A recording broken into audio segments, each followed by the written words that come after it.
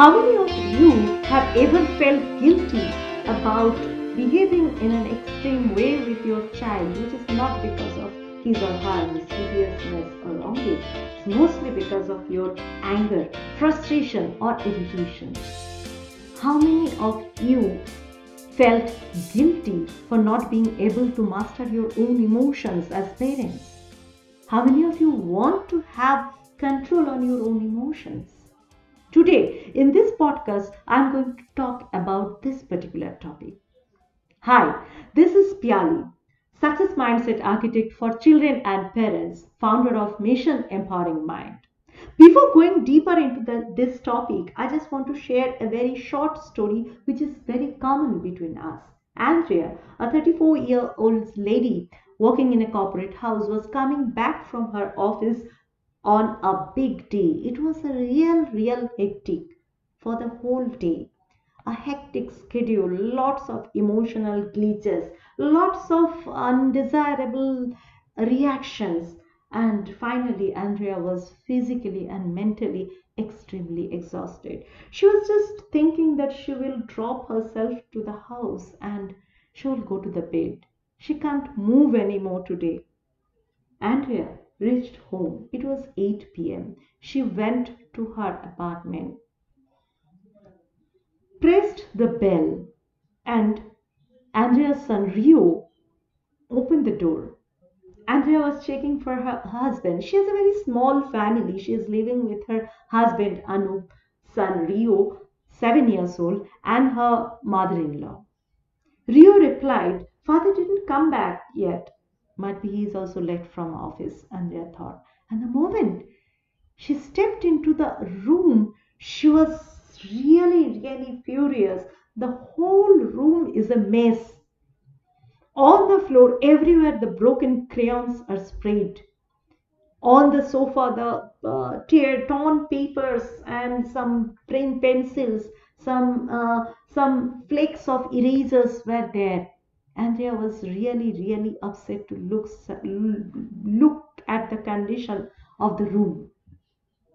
She looked back to Rio, but Rio was very excited. He was trying to say something very excitedly. He came exactly in front of Andrea and told, "Mom, today in the inter-house drawing competition, I am selected. Now I am going to represent my house as in the drawing competition, and that's going to happen on Monday. I was practicing for the whole day." He was continuously speaking without giving a gap, and Andrea didn't give a single reply to that and just asked, pointed out towards the mess on the floor and said, "Why did you keep the crayons like that? Why did you left everything on the sofa or on the floor? Don't you know that once you are using those things, you should keep it in the proper place? And what do you expect me to come back from office and help you in arranging all those stuffs? Don't you think it is too much?" Rio was upset. She was expecting a single answer from his mom. But he didn't say anything. He went back to his place, started putting all the crayons inside the box, and he put everything inside the box, and little sadly, he was taking all those things to his room. But while going to his rooms, he just had a collision with the center table kept at the center of the room. Voila. There was a glass flower vase on top of the center table. The vase fell down and the glass cracked. Andrea couldn't control her anger. She just stepped in front of Rio and slapped on his face. Rio was really shattered by the whole incident. Few drops of tears came out of his eyes. He dropped the box of crayons and he ran back to his room without saying anything. Andrea dropped herself on the sofa. She was feeling really overwhelmed. She was, she was not able to think anything. The moment she was feeling like the whole incident, She was she was feeling completely overwhelmed. After a few minutes, she started feeling guilty. The eyes of Rios was really giving her pain. Probably she could reply. She could reply one inspiring word to Rio before the whole incident. I shared this story to you because this is a very common story and this happens number of times to all of us. We all number of times have faced this situation, and if this happens repetitively, this is going to keep a deep effect on our children's mindset, on our children's holistic development, on their own emotional management, on their personality. Now, we want to control our emotion, we want to deal with our emotions, but only want will not solve the problem. If we want to solve this problem, there are certain particular strategies, there is a particular science how to handle this. There are 5 steps, and the first step is your will. Strong will of dealing with your own emotions. And if you have the will, do you think that you can solve it? This is the only thing? No. So you should have the awareness about the emotional management. See, all the emotions we have, different kinds of emotions, our anger, guilt, our overwhelming emotions, our happiness, our satisfaction, every emotion is an ally. They are not our enemy. They wanted to send us certain messages.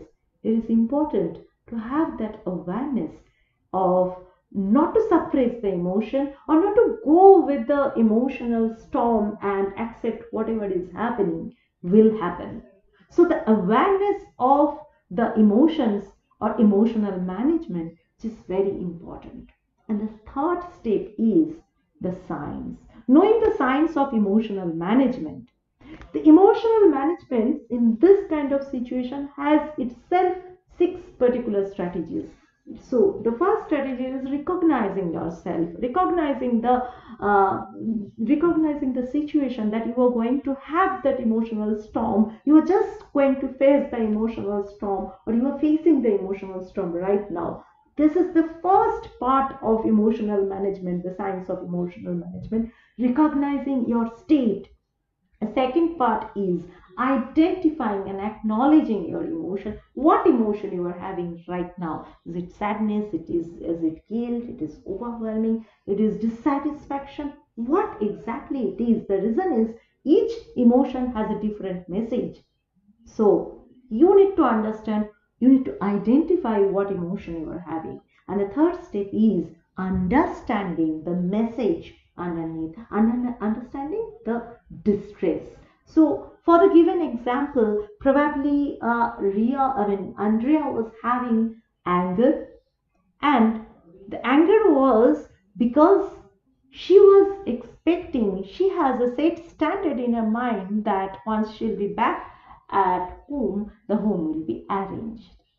As this was the expectation and this was not made, the anger came out, right? So this understanding is very important, that why this emotion is coming. This is the third step. And also understanding that whether this is this is always good to expect that standard, or did you communicate this expectation to the other person, or whether this is a fair expectation. So that understanding is needed at the third step of your of the science of emotional management. And the fourth one is pause. It is very important to take a pause at that particular point of time. You can take 3 deep breaths. If you feel, you can just leave the place and do some physical state change. Physical state change and deep breath will give you the time, give your amygdala to be in a proper control of the whole thing. And the fifth strategy or the fifth part of the science of emotional management is asking yourself the question, what can you do now? What can be done right now? And once you get the answer, the sixth step is responding as per the answer. What can be done? Whatever happened is happened. Now, what can be done right now? And once you get the answer from your mind, after taking that particular break, definitely it will give you some resourceful answer. Your own mind will give you some resourceful answer, and according to the answer, respond. So these are the six steps of the emotional science. Now, once you are aware of this science, do you think you'll be able to take control of your emotions? The fourth step of following or getting the result is taking action as per that. Taking action as per your knowledge of emotional management. And finally, the fifth step is consistency. You can't expect yourself to really control your emotion on the first instance after knowing all those things. It needs consistent practice, just like any other things. You can't do anything well on first, second, or third shot, right? You need to practice this consistently, and for that, you need a strong system, a strong support system, not from anyone else, from yourself only. Your meditation could be a strong support system. Your continuous awareness could be a strong support system. Definitely, as I told, meditation and daily physical exercises help us to have control on our own mind. So, your meditation, your awareness, regular awareness or regular knowledge intake, and regular physical exercise. This can create the strong support system to give the platform of all those five steps. Now, this podcast is going to help you to control your own emotions if you follow all those five steps religiously. If you find this podcast helpful, join our Facebook community, Mission Empowering Mind space colon space parenting insights. I'll repeat, Mission Empowering Mind space colon space parenting insights, where we on a regular basis bring topics, discussions, and number of insights on parenting, on resourceful parenting, as well as on developing your child's unstoppable mindset. With that, have a great mindset, have a better control on your own emotions, have a wonderful living. Thank you.